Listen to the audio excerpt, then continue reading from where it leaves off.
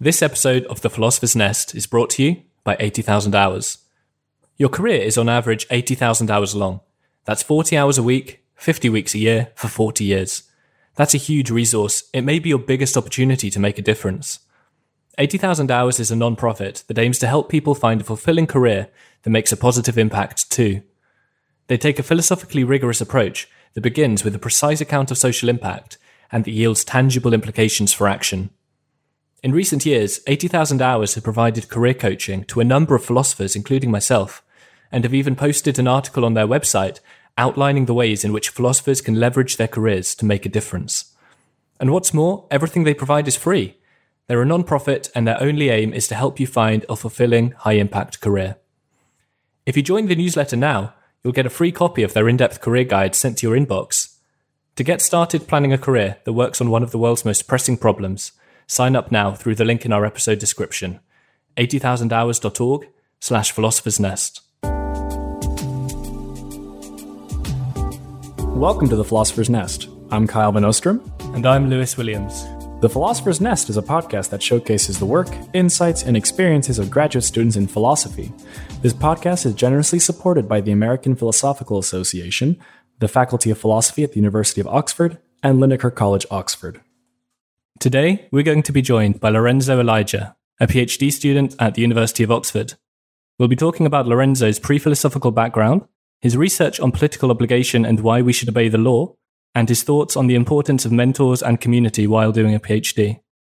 If after listening you'd like to get in touch with Lorenzo, you can email him at lorenzo.elijah@philosophy.ox.ac.uk. Lorenzo Elijah, welcome to The Philosopher's Nest. Hello, thank you for having me. It's great to be here. Did you have a prior career path that you wanted to pursue before philosophy? And if you did, what is it that led you away from that to do philosophy? Well, I am ashamed to say that I was not always a philosopher. Back in the day, I did entertain hopes of one day becoming a music composer. I picked up a guitar when I was 14 and fiddled away with some good lessons. And I was in high school the guy walking around with the guitar and trying to look cool all the time. And then I started studying classical music composition as part of my high school grades. I was pretty good at it. I wrote my first string quartet when I was about 16. Then some of my music teachers showed it around to a few of their composer friends, and it was looking like it was pretty good. So I thought, okay, let me go to university and study music. The big problem I encountered was that I was an okay composer and a terrible player. And the programs on offer, they were like, okay, you need to have both. So my thinking was, not a problem. I'll just go to university, do 1 year of a general, humanities degree, and I'll practice in the meantime and get my skills up and then try again, right? Unfortunately, part of that first year, I studied a class in philosophy, and I got bit by the bug. I've been doing that pretty much ever since. And moving from there, slightly closer to the present, after your undergrad, you then moved on to study a master's in philosophy and public policy at LSE, the same course as myself a couple of years later. I gather you had quite an eventful year that year. So could you tell us a little bit about that? Yeah, sure. So I got off the plane in September. By November 23rd, which just happens to be my dad's birthday, I was doing some charity in a supermarket. I met a lovely young woman who I asked out. Fast forward a few years, we got married. Getting back to the year of my master's degree, I learned a lot. I realized I was woefully underprepared for studying philosophy at that level, so I did a lot of extra reading, a lot of catching up, had to teach myself logic, had to teach myself basic epistemological literacy and metaphysical literacy and all those sorts of things. And then I was doing okay in the course, and come around March, COVID happened, everything went online, and I basically moved in with the girl that I was dating. We spent lockdown together. Basically came out of the lockdown with a distinction in the program and a marriage engagement. Yeah, a desire to study further and do a PhD in philosophy and pursue this as a career. And while you're doing your PhD, you also have possibly one of the cutest dogs a person could own. I think his name is Sherlock. Can you tell us a little bit about pet ownership and how that affects, the work you want to do and whether it takes away from the time you'd like to devote to your work? I'm pretty sure this is a topic that's not come up on the show. Yeah, so being a pet owner is a very involved activity. It does eat up a lot of your time. Luckily, it does come with some benefits in that the frequency with which you have to walk him and feed him and stuff, it does force you to actually get up and get away from the table and get away from the desk and actually take in some fresh air, which philosophers are always lacking in. It's been tricky in that, as a pet owner, you do feel a heavy responsibility to train them to becoming the best versions of themselves. And that's obviously a very involved project, but it's deeply rewarding, and I wouldn't trade him for anything. I guess a similarly framed question. I too got married shortly before beginning the PhD. I don't think we've had any guests talk about this either, but it'd be interesting to hear your thoughts on what it's like starting a PhD program married. Does it change anything? Does it make you approach the course and perhaps the social life in the course in any different way to the ways in which you had started your master's and undergrad before? Did you have any thoughts on that?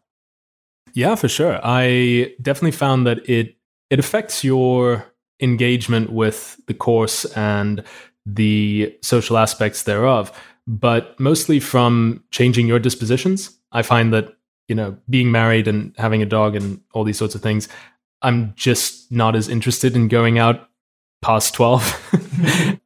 For a while, a lot of philosophy pub takes place quite late at night, and if it was a late afternoon thing, I'd probably go, but because it's in the evening, I find that it gets in the way of family dinner and walking the dog and, all these sorts of things.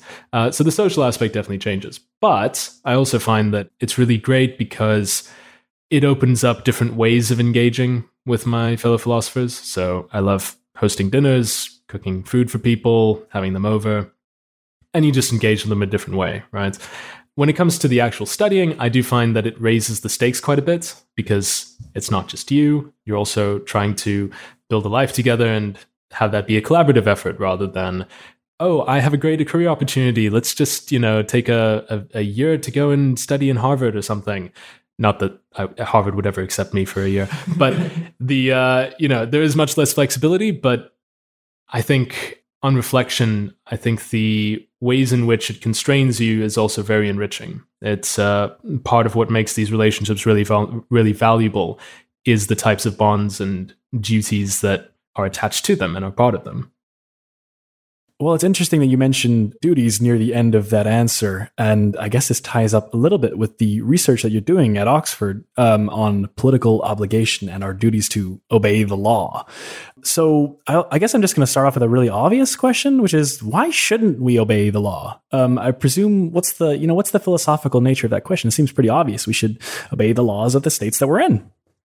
Right. So on one hand, it does seem really obvious, and that's partly why the debate has persisted for so long, because intuitively, you and I think, what's at issue here? Why is this even a problem? But the the trouble is that every attempt to give an answer to this question, why do we have a moral duty to obey the law, has run into some significant challenges. And we've been trying for quite a while to build an account that is, at least halfway decent. And most of the accounts that we have are defective in one way or another, or subject to really brutal objections. And so I think it's still a live research area. But, there are lots of people who have just thrown up their hands and said, look, we've been trying, we failed. Maybe there's just nothing there. Maybe we just don't have any obligations. Maybe we should just be anarchists. Well, if we were to give a positive answer to the question, if we were to provide a theory of political obligation, what would that look like? And do you have a preferred view or one that you're developing? Right. So how would we go about building a theory of political obligation? I think that the theory does need to do a few things. One, it needs to be a theory that explains why we have a moral obligation to obey the state. It also needs to be a theory which explains who that obligation is owed to. Some and different theories kind of divide along one of two ways. They'll either say, look, we owe this obligation of obedience to other members of the community that we are a part of, or we owe this obligation to the state, right? The question of do we have a duty to obey the law is in some ways an unfortunate historical product, because I think that what we're really trying to do is explain the relationship between three distinct normative phenomena: the community, the authorities that operate within that community, and the law itself. And I think any successful theory has to sort of explain how these three phenomena relate to each other. So my preferred view is actually a little bit unique in that whereas most views try to say, we're going to put the bonds of the community first and have that be explanatorily primary, or we're going to take the relationship between the people and the state and that normative relationship of having the power to command as explanatorily primary and then derive our legal duties and our connections with others from that. My preferred approach is actually to take the law as primary and derive our political ties to others from that, as well as our relationship to the state from that. It's a view that is very much a work in progress, and I'm still working out a lot of the details, but hopefully by the end of this course, I'll have something to show for it. Well, before we dive a bit deeper into the preferred view that you present there, I'd be interested to ask, with regards to the methodology that I guess you presented at the beginning of that answer, you mentioned that one of those questions that you're interested in exploring then is the kind of moral part of the question and what our moral reasons are to, say, obey the law. I guess I'm interested in knowing, is this project really a moral project at its core? Is it moral reasons that you're looking for? Or are there other kind of normative reasons that are not moral reasons that inform our duties to obey the law, our duties to obey the commands of the state, and that inform our relationships with others that you alluded to? Right. So there are definitely other types of normativity that influence the duty to obey. Right. So one type of normativity that influences it is social normativity. Right. So we all have obligations, which are social obligations, which need not be moral obligations, right? Like we have duties of etiquette, cultural conventions, stuff like this, and they have their own sort of normativity to them, which I think is essential to an explanation of the duty to obey the law.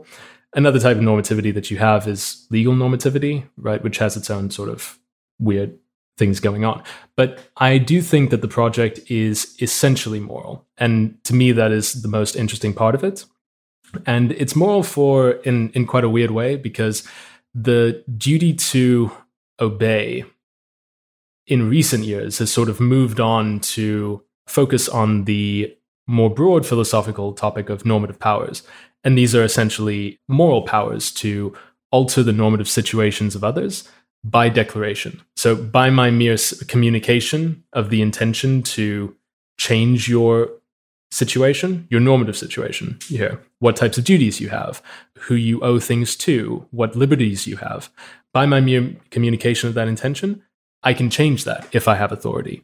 And that's weird and strange, and it seems different in kind to our other normative powers, like I can promise, I can forgive, I can consent, but those all seem to change my normative situation. Authority is different. It changes yours. And I think that that's a really interesting thing, and it is sort of the normative core of the project as far as I see it. So your view is weird, but also interesting, as you just said, precisely because you suggest that sort of by mere say-so, a government can like change the reasons we have or change the moral or normative situation, right? You called this a normative power. I'm wondering about things that can affect the efficacy of a normative power. So do you think, if a government acts in really negligent ways, let's say not distributing resources very well, or, not managing a pandemic well, for example, do you think that can inhibit the power that they have to change my reasons in some way? And if so, does that not suggest, sort of a thing that your view would have to reckon with? Right. So I think that the answer is yes, but it's complicated. Sadly, the funny thing is, it's not really my view. It's the standard view in the literature, and it's sort of the thing that we're trying to explain, right? So why is it that these normative powers exist? Why if they do exist, right? And can a solid foundation be given to explain what's going on here? Most philosophers will say that, the normative power of command is constrained, right? No one or no sane political philosopher thinks that if the government tells you to murder your firstborn child, in the public square, that you suddenly have an obligation to do it because they told you to do it, right? But I think most would say that, hey, if the government tells you to stay at home for a lockdown because it's a pandemic, that you then acquire an obligation to do so. Explaining why is the tricky bit. But I'll give you a short sort of example to sort of motivate the kind of constraint that there could be, right? So Joseph Raz has this view that, in a very dumbed down way, the exercise of a normative power works only if the person who would thereby incur an obligation does better by following the commander's orders than if they try to decide for themselves, right? So his view is sort of already dependent on the reasons that the subordinate already has independently. So if you don't have an obligation if you don't have any reason to murder your child in the public square, then that command would just fail to obligate you. But, there are other theories which say, there are different foundations for the normative power, and then maybe they constrain it in different ways, right? So it's really theory dependent, I would say. Mm-hmm. Okay, Ronald Dworkin famously said, lawyers are working political philosophers in a democratic state. And my question for you is, how continuous do you think your work in political philosophy is with sort of actual lawmaking? And do you see your work as kind of interdisciplinary in nature? In terms of actual lawmaking, I have no idea because, these ideas obviously filter through in some way and they influence the political debate. But what those mechanisms are and how influential, the ideas that we scribble in journals actually are when it comes to public decision makers, I have no idea. But in terms of multidisciplinary, I have found that my research has required me to delve into fields I didn't think I would. Just because of the nature of the topics discussed, I found that I needed to do a lot of brushing up on jurisprudence, a lot of game theory, a lot of stuff relating to speech acts and normative powers and rights and obligations and the a lot of Hofheldian analysis here and there. So it definitely hasn't stayed in one box.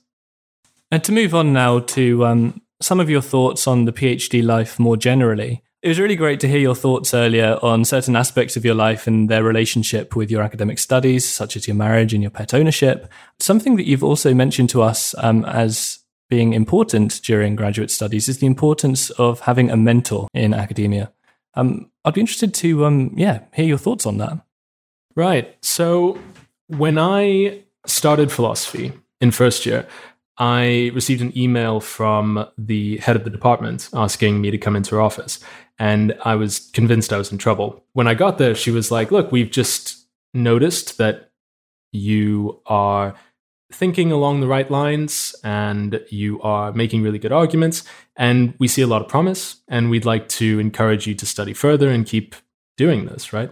And I think that encouragement really spurred me to take this seriously and study further. It's really great hearing that you're good at something. And then when I got to the LSE, I was really lucky to find mentors there who, to this day, are very supportive, have written me wonderful reference letters, and have read a lot of bad drafts to articles, which will never see the light of day. And I think that has been really great. I think that having people to guide you along the way, warn you of some pitfalls, introduce you to some good readings and different ways of thinking about topics is crucial. And I have been exceptionally lucky and I mean very lucky because I didn't choose him, but my supervisor has been world class. And I think that it really helps to find a mentor who disagrees with you about a lot of things, but who's really invested in your success and your intellectual growth. It's really great to hear that you've had that experience. But I'm sure as PhD students, we've all heard stories from others who have had fantastic experiences with those they've worked with and their supervisors. And I'm sure we've all heard stories from people who haven't been so lucky as well. So I guess to look at the pragmatics of this a little bit, and particularly for the sake of prospective students who are thinking of applying to PhD programs, what do you think worked for you in finding a supervisor who works so well with you and who acts as such a good mentor towards you? That is a really great question. And I wish that I had some sort of personal experience that could help prospective applicants find good mentors. But sadly, I don't, because I found my mentors purely by accident. I was just lucky that my current supervisor found my application, thought, hey, this guy seems like a good person to work with, and chose me.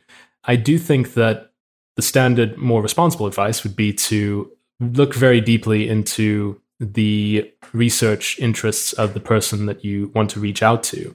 And before you apply and ask them to be your supervisor, I would recommend getting on a Zoom call and chatting to them for 5 minutes if they're willing to do that, right?